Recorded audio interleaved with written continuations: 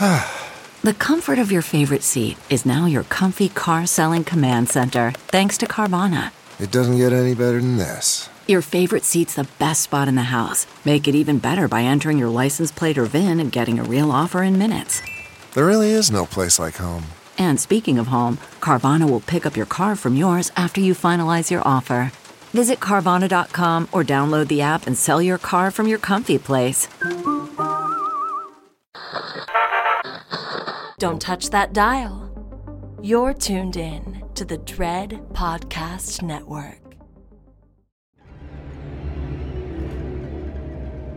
Coming soon from Dread, Midnight. In Midnight, fear grips South Korea as a serial killer, Squid Game's Wi Ha-jun, stalks its streets when Kyung-mi, a deaf woman, stumbles upon someone bleeding out in a dark alley. She's become witness to one of the killer's brutal crimes. Now Kyung-mi is being ruthlessly hunted down. Will she survive, or is she doomed to become his next victim? Directed by Kwon Oh-seong, Midnight hits on demand and Blu-ray April 5th. Check it out.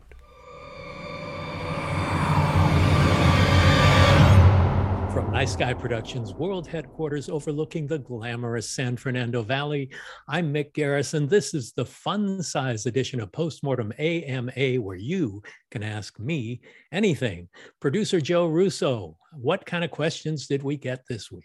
Oh my gosh, Mick, we got tons of questions, so many that once again I could not fit them all into one episode, but I promise over the next couple of weeks we will get to them.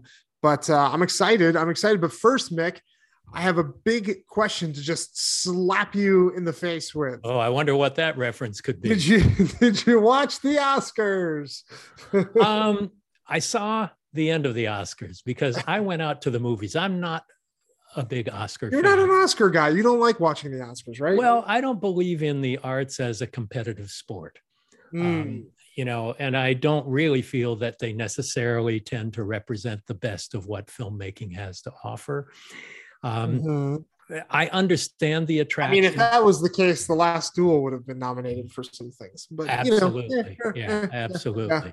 But what I did do instead, although I got home in time for the revelatory the moment. Well, yeah. well, let's talk about that, and then I want to hear what you did instead. Okay. I mean, everyone's going to want to know what we thought about this. I mean, so Cynthia was watching it, and you came home and caught it. Is that kind of what happened? I came home just before it happened, but was in the other room, and she said, "Come in here. You need to see this." She was DVRing it, and so she backed it up and replayed it for you. Yeah, I mean, it was really, really surreal. I mean, what we're talking about is obviously the Will Smith, Chris Rock incident that took place at the Oscars. And, unfortunately, I think for some of the wonderful movies that were recognized, like Coda, they've been overshadowed by this kind of celebrity incident that's basically hijacked the entire news cycle around the show. Well, it's just so sad and embarrassing, that someone of privilege should feel the need to walk up in front of millions and millions of people watching somebody on live TV, punch him in the face, and then go back down and scream obscenities at him. I mean, not just someone, Mick, the best actor of the year. Right. Yeah. So, it's not my place to judge those activities and the like, but it's really sad that it had to happen in public. It is sad. And look, fashion. I mean, people get roasted at the Oscars and at these award shows all the time. It sucks that he happened to, Chris Rock happened to pick a raw nerve and happened to pick a medical problem that Jada Pinkett that I'm hoping he didn't even know. I can only imagine that he didn't know, and that the writers of the show didn't know. The fact that they didn't know is a little kind of grossly negligent, because she has been very public about it, to say the least. Thank you, Chris. Chris, our engineer, confirmed Chris Rock did not know. Right. Which, like, if you didn't know, it's actually kind of a funny joke. But the thing is, Will Smith was laughing until he caught the glare of his wife. Yes. And then I think he realized but I mean, obviously, like you said, with 10 million people watching and a room full of like Hollywood's elites, to go up and do what he did was wild and just remarkable. Well, for sheer drama, it's the only interesting thing I've seen happen at the Academy Awards in years. Yeah, I mean, probably. I mean, thank God for this, because I feel like it kind of erased the Moonlight La La Land fiasco from a few years ago from people's memories. But yeah, this will definitely go down as probably the wildest and most bonkers thing that happened at the Oscars. And then the fact as this is being discussed on every single podcast that has to do with movies, let us move beyond. All right, fine. I just want to say though, if you haven't seen King Richard, the movie that Will Smith won for, it's great. I would even say it slaps. Moving on. Oh, ouch! Yeah. So you asked what I did. What was the movie? What was the movie you saw instead, Mick? I went and saw Everything Everywhere All at Once, which is genius. It is so good. It made me excited about cinema in ways I haven't felt in a long time. It's fresh and bracing and new and original, but it comes from the heart. It's not just a film student's movie, although it does so much with the language of cinema, but it also connects to your heart. It's funny as hell. The performances across the board are terrific, including an adult Ke Huy Quan, who was Short Round in the second Indiana Jones movie. And Data in Goonies. Yeah. Yep. Both of which I worked on the making of documentaries for. So I interviewed him as a kid. Yeah. Jamie Lee Curtis is unrecognizable in it. It took me a couple of minutes to realize that was her. Me too. And she's so good. So good. Everybody in it's great. But Michelle Yeoh is just phenomenal. And it's her movie. She's in every scene. Yep. There are things in here I've never seen in a movie before, and I recommend it highly. It's out of its mind. It is batshit crazy, but it's brilliant at the same time. Yes, I loved every second of it, and I cannot wait to watch it again. So highly recommended, seal of approval. Everything, everywhere, all the time. Go see it when it opens wide in a couple weeks. That's right. So let's get into the questions. That's what we're here for. Yes, that's right. That's right. Not us yapping about answering questions. All right. Director DeHard asks, what do you think about books on screenwriting, like say Sid Field's screenplay or Blake Snyder's Save the Cat? To be honest, I've never read one. I believe that there's probably a lot you can learn from them, mostly about form, but very few people who've written books on screenplays have been successful screenwriters. And I would venture to state that the early great screenwriters who made Hollywood what it is, made movies what they are, and inspired everybody else for generations afterwards, never took a film class or read a book on screenwriting. I'm sure they're valid and useful. I have never I've read parts of them, and I just feel like you can learn format from them, but creativity is something you can't learn from a book like that. I think you can become a better writer. You can write maybe in what people feel is more wanted by the studios, but it seems to me that if you are capable of writing terrific screenplays, you'd be doing that instead of, as it would be a much better paying job than writing books on screenwriting. I don't know. Some of those books sell a lot. Yeah. Well, Sid Field obviously has. Well, and Blake Snyder's. I would even go so far as to say that, Blake is a produced screenwriter, but by far his most influential work is Save the Cat, his book on writing. Look, I think Mick said it right. They're training wheels, right? They can teach you the basics, but at some point you have to fly. And I think you and me probably had a similar way to come to writing, in that we read a lot, whether it be novels or screenplays. I was a development executive, and I was reading 2 to 3 screenplays, a day sometimes. And that's how I learned to write, was reading other people's screenplays, seeing how they, elicited emotions on the page. And when I was growing up in the world of film, I was not exposed at an early age to screenplays. I read books, I read novels and that. So, these days, screenplays are at your fingertips online. Anywhere you Google a screenplay and you can usually find it at least accessible to read. That wasn't the case when I was a beginning screenwriter. I just kind of sat down. I watched movies, I read novels, I saw what the format was, but really I was starting from scratch. I didn't go to film school. I took a film class in college that was film appreciation, which doesn't go to it from the nuts and bolts point of view. So it was learning by doing. And then 20 years of writing led to my finally getting hired to write a screenplay for Amazing Stories. And that changed my life. If you don't want to read novels and watch movies and television series and read screenplays, you don't want to be a screenwriter. Yeah. I mean, it's part of the job. It's part of the job. Yeah. So, all right. Nanny asks, Mick and Joe, I'd like to know how aware you are of the final medium you're targeting when you first sit down to write, film or television. Do you write the story as it comes to you without thinking about length, structure, and format specifics, and then adapt it to the particular format later? Or are you always conscious of it?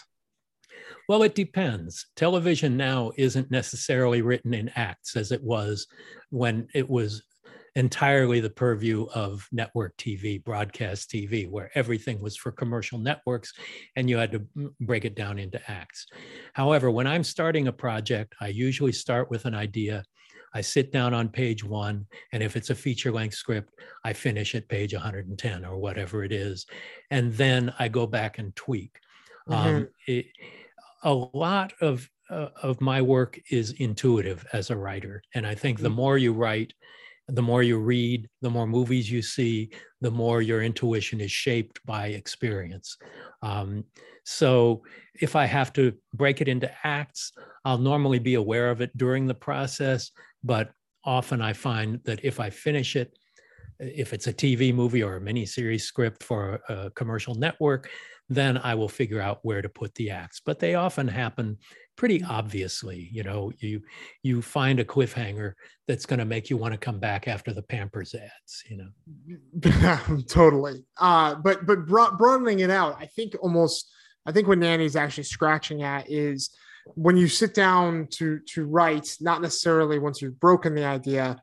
Like when you're coming up with the idea, do you know if it's like inherently, do you know, is it film or TV? Yes, but I'm often wrong.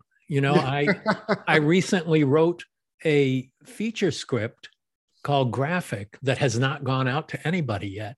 And I wrote it as a 2-hour feature. And then because of what television has become, and my access to that is greater than it is to features in a lot of ways, I realized this is a great 2-hour feature or 2-hour pilot.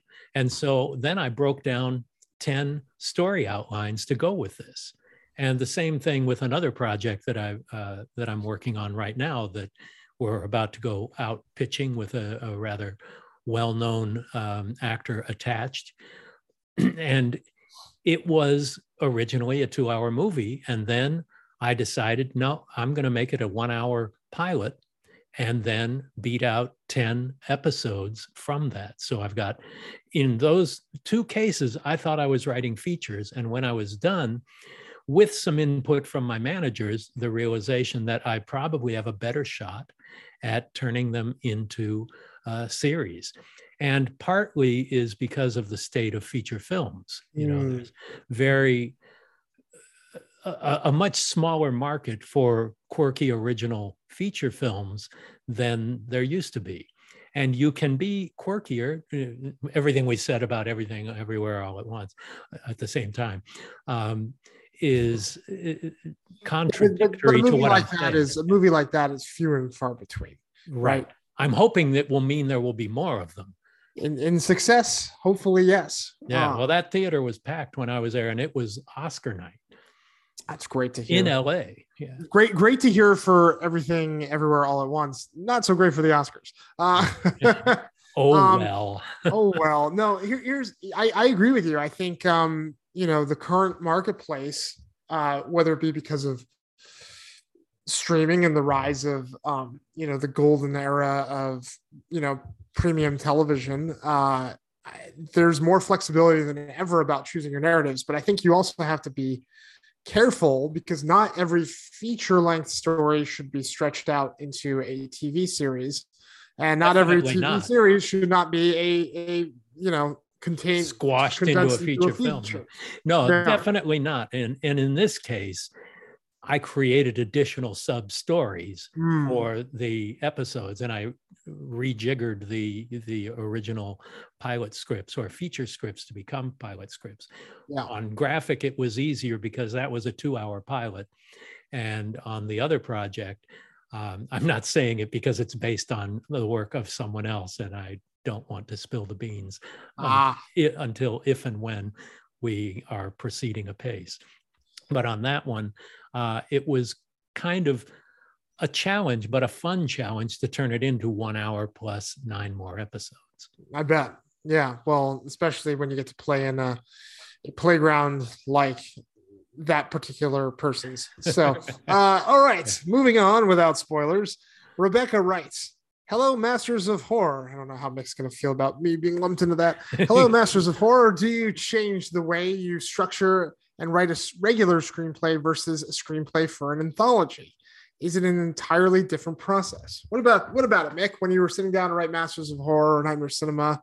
Well, yes and no, because once again, my first episode of Masters of Horror that I wrote and directed was Chocolate. It was based on a short story I'd written 12 years before. And that originally became a spec script that almost got made many times. And I crushed it down into a 1 hour movie for Masters of Horror because it was a story I'd been wanting to tell for a long time.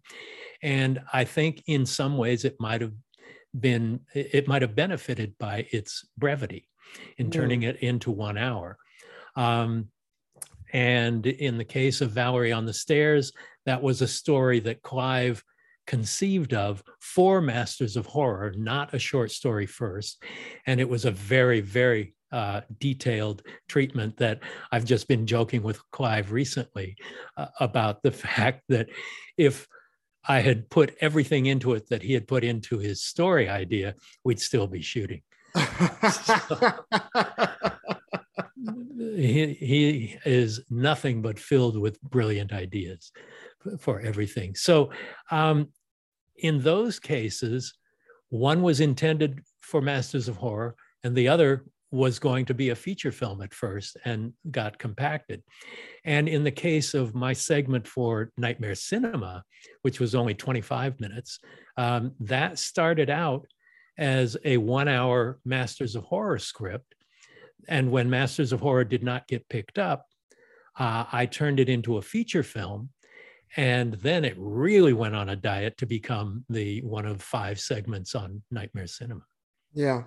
I think really, truly, though, again, like you said, it kind of just depends on the format of the anthology and making sure the story kind of fits those constraints. But I mean, or from a 10,000 foot view, I think it's the process is still the same. I mean, you're still figuring out, especially with an anthology that's a contained narrative, you still need to have a beginning, middle, and end, right? You know, like it's still a lot of anthologies don't. A lot of them will have a single idea, like a short story doesn't necessarily have a beginning, middle, and end. The ones that are feel most complete usually do. Yeah, in the case of Masters of Horror, there was no introduction. There was nothing but self-contained 1 hour movies. So they had to feel like movies that gave you as much satisfaction.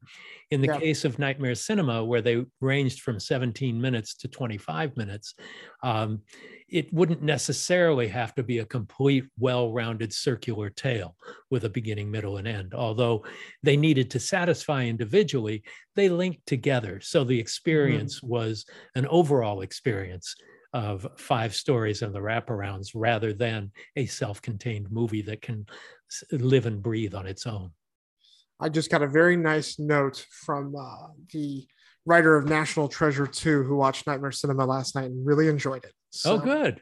That's yeah, good to know. Yeah, it's always nice when your peers validate you. Absolutely. Okay. All right. Leo writes, I have a story that I really want to kick off on a dark and stormy night, but fearing the obvious, I removed the storm and just made it a starlit but windy night. Right move or screw it? Just use the storm and embrace the cliche. How do you guys open your screenplays? With the most captivating sequence possible. Introducing a character in a situation that doesn't feel like you've seen it 100 times before. It doesn't necessarily have to be an action scene, but something arresting, something that catches you from the beginning. Because if you don't catch the audience, first in the script writing stage, but secondly, when you're in a theater or on a television, then you've lost the battle. You know, if you can't connect immediately, then give up. Yeah. Yeah. I mean, yeah, those first couple of pages are so important to hooking whatever reader you have, whether it be, you know, interns, development executives, producers, agents, managers, directors. I mean, so many people have to read your script and sign off on it. It's so important about, you know, catching them. And yeah, I mean, starting on a cliche can be a turnoff to a reader. Yeah, you know, a dark and stormy night. There's how many horror movies start with that anyway, but sure. Certainly the word choice you use, but it can just be a dialogue scene, but it's really fascinating dialogue that sucks you into the movie. Yeah, I mean, I think of The Social Network, you know, that first, I mean, not everyone's going to write like Aaron Sorkin, but that first 10 minutes is just two people at a bar having a conversation, and it's wonderful, you know. It's great. If you can write really great dialogue, you are in such a great position as a screenwriter. Or you do what I do, and I always like to try to hyper focus in on an object that will catch the reader kind of off guard and then kind of pull out from there. Like, so for example, in the script that got me signed by my first manager way back when, I, you know, started on the just an individual bulb on a red traffic light, and I pulled back to reveal that that's what we were staring at. Right. So it was red, and then it became a grid, and then it became a traffic light, and then we pulled out to the street and we see cars driving through it. So it kind of hooks them in a way that they're like, it just grabs their attention immediately. Well, basically, the whole point is to write something that stands out from the 30 other scripts that the agent is taking home every weekend. If you don't captivate them, either with the quality of your writing or with the excitement of a scene that sets them on edge, then you've lost the war. And all those other scripts, they're going to read. If it used to be, I would read, if I was offered a script, I would always vow to read 30 pages minimum. Sometimes that was torturous. Sometimes it was gleeful. Nowadays, and with agents, I'm sure, it takes far fewer pages than 30. People say give them 10. You have 3 to 10. I mean, I remember when you had that conversation with Alejandro on the set of Nightmare Cinema, and you said you give scripts 30 pages, and he said, I give them 5. Yeah. And I was like, oh my God, I hope Alejandro never reads one of my scripts. And lo and behold, then he directed He's directing one. You. Yeah. But you know, writing counts, grammar counts. We talked about that many times. You know, it seems like sometimes the AMA turns into a screenwriting seminar, but you know, but it's important. If that's the job you want to do, you have to be the guy at the top of the stack at the end of the weekend. It's true. Guy or gal. Continuing our screenwriting seminar. Okay. Yeah. Because I did batch these questions together. Alex writes, say I sold my first screenplay to an indie producer. Should I try to join the WGA if and when it gets produced? Or would that scare off future indie work? Well, frankly, it's not your choice. You become a WGA screenwriter when you work for a WGA signatory. And then you get one non-union shot, and then you join, because you have to be a member to work with a WGA signatory. Yep. So that decides what you do next. You don't choose whether to stay indie. If it's an indie company and you're not in the WGA, that's the only way you can write for them, is by not being a guild member. Yep. But if it's a guild signatory, then you have to join. And I don't know what it costs these days, aside from your soul. I do, because it was fairly recent. It was $2,500. That's not much. It's not that much. DGA is much worse. It's like $12,000 or $15,000 or something crazy like that. Yeah, they were 1,500 and 5,000 when I joined both of them. Yeah.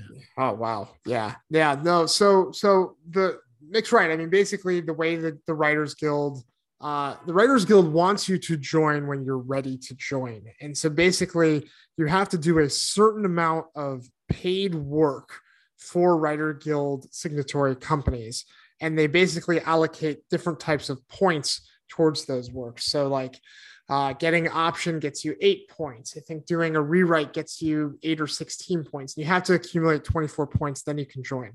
If your movie is made by a WGA signatory company, you automatically get 24 points. And then they come for you, and they come for their $2,500. Well, but it's really worth it, because the whole reason there are residuals is because the Writers Guild formed back in the late 30s or early 40s. And they are a union. They protect their members. They work hard for their members. Mm-hmm. And all of those things that we take for granted, like residuals and like minimums and payment schedules that you get paid for a treatment or for just beginning a new project, signing your contract. All those things are there to protect writers, and that came at great cost to the early creators of the Writers Guild of America, and I salute them. Originally the Screenwriters Guild, but they went to war to get these things that we now appreciate: the healthcare benefits, the pensions. Healthcare is really good. Pensions, healthcare, minimums. The MDA, the minimum requirements and all are just all because of the Writers Guild. And if you're lucky enough to be a working screenwriter and covered by the Writers Guild, they're a great organization. I will throw in one little personal anecdote to kind of address Alex's question.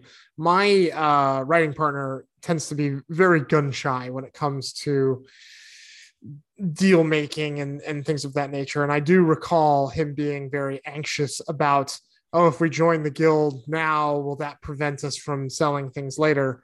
The reality is, if a producer wants the material you've written, or they really want you to write something for them, they will form a sub entity within their company that can be WGA affiliated, and they will find a way to work with you. It's not as difficult or as challenging as I think some writers and some indie producers want you to believe it is. Well, I was lucky enough to start out on a level that my first paying job as a screenwriter, was actually for Avco Embassy on something that never got made, a draft of the Philadelphia Experiment before they ever developed it as a real movie.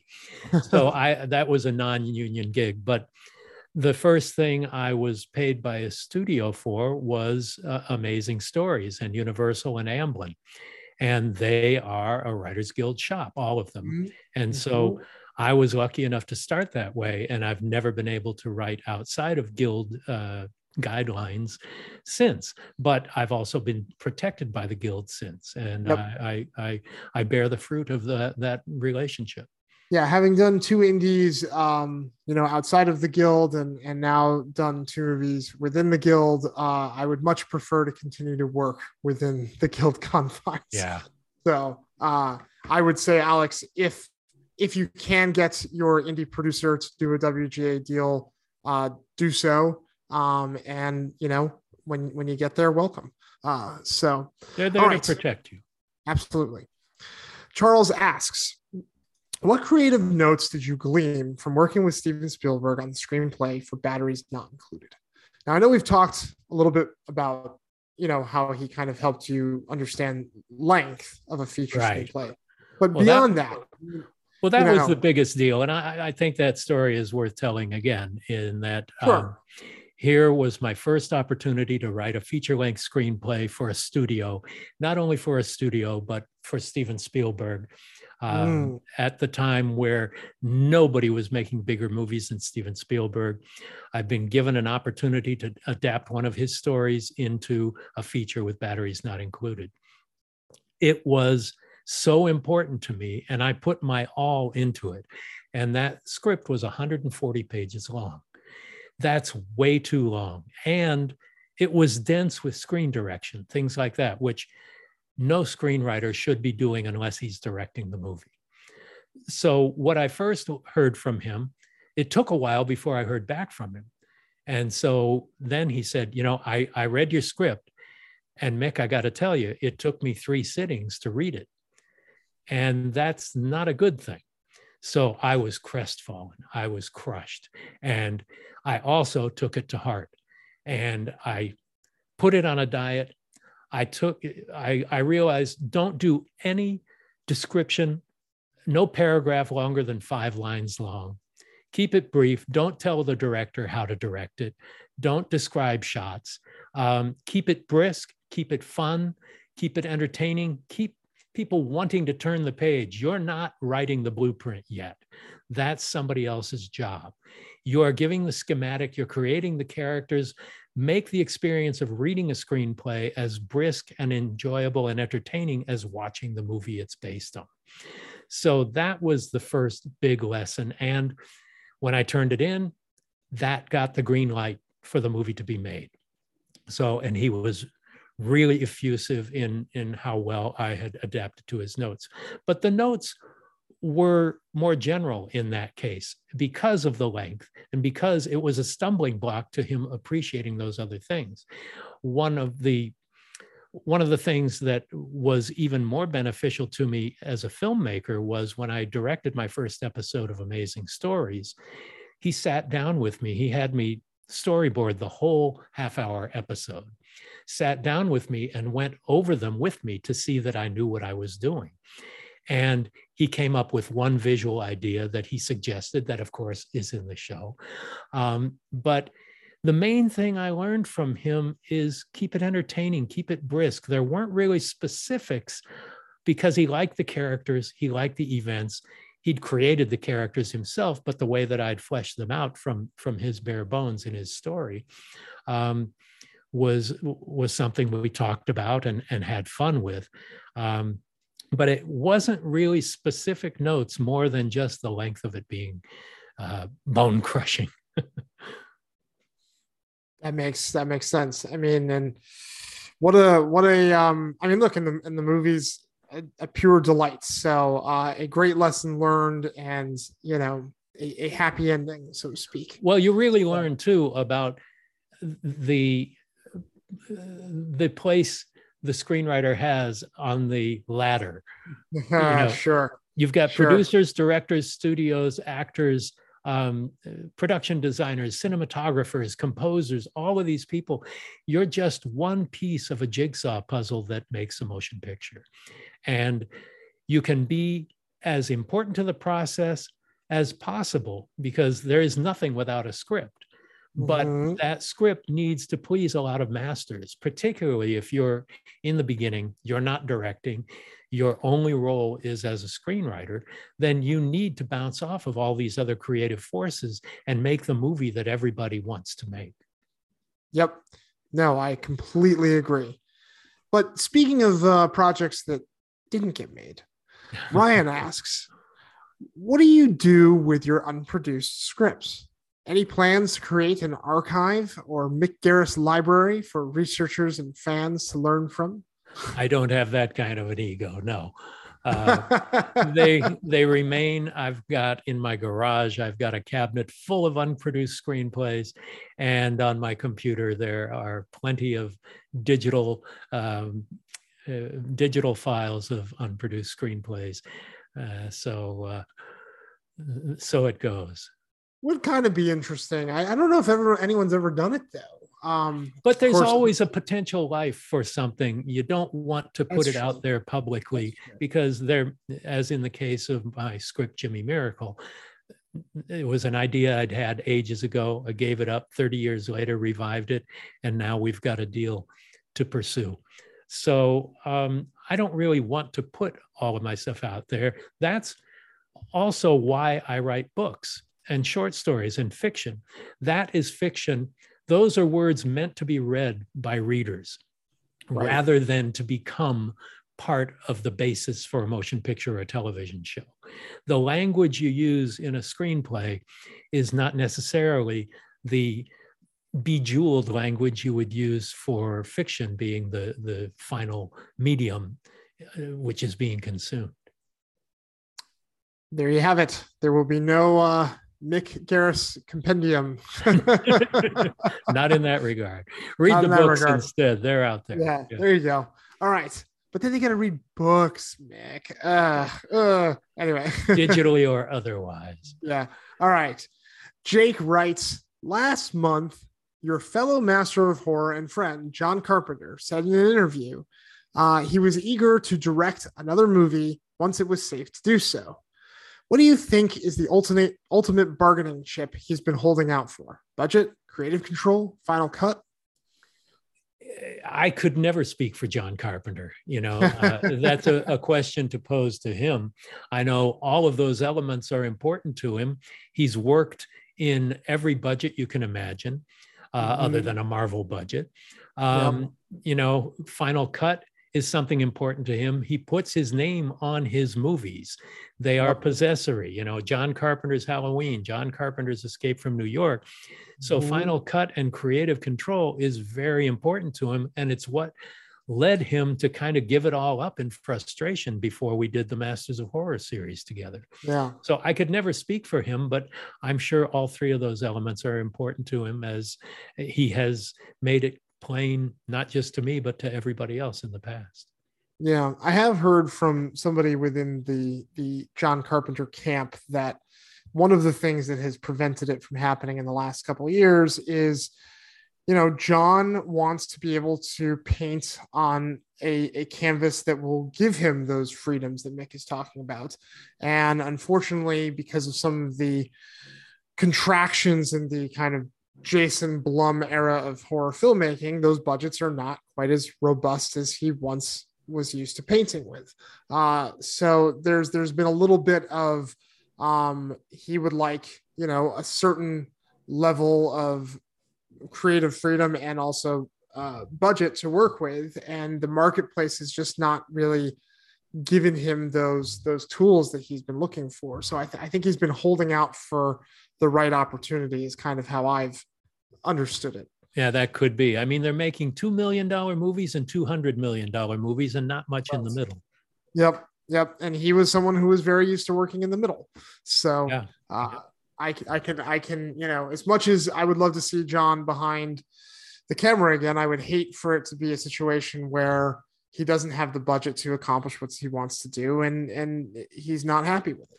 Well, I was very, very proud to give him a platform with Masters of Horror that he agreed to do that had very little time and money, but he made the most of them and did two of his most personal productions in decades. Yeah. Absolutely.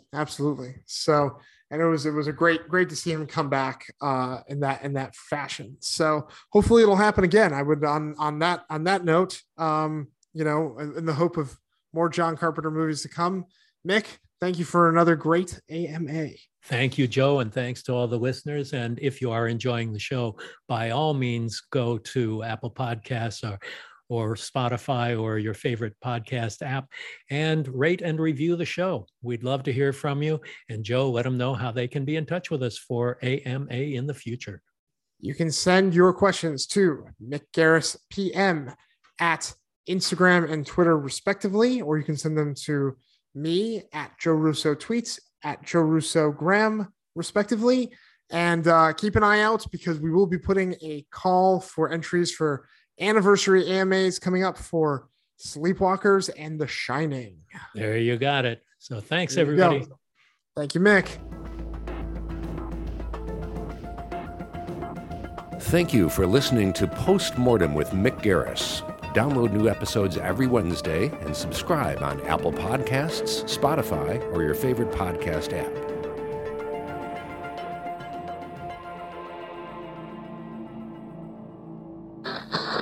Thank you for listening to the Dread Podcast Network.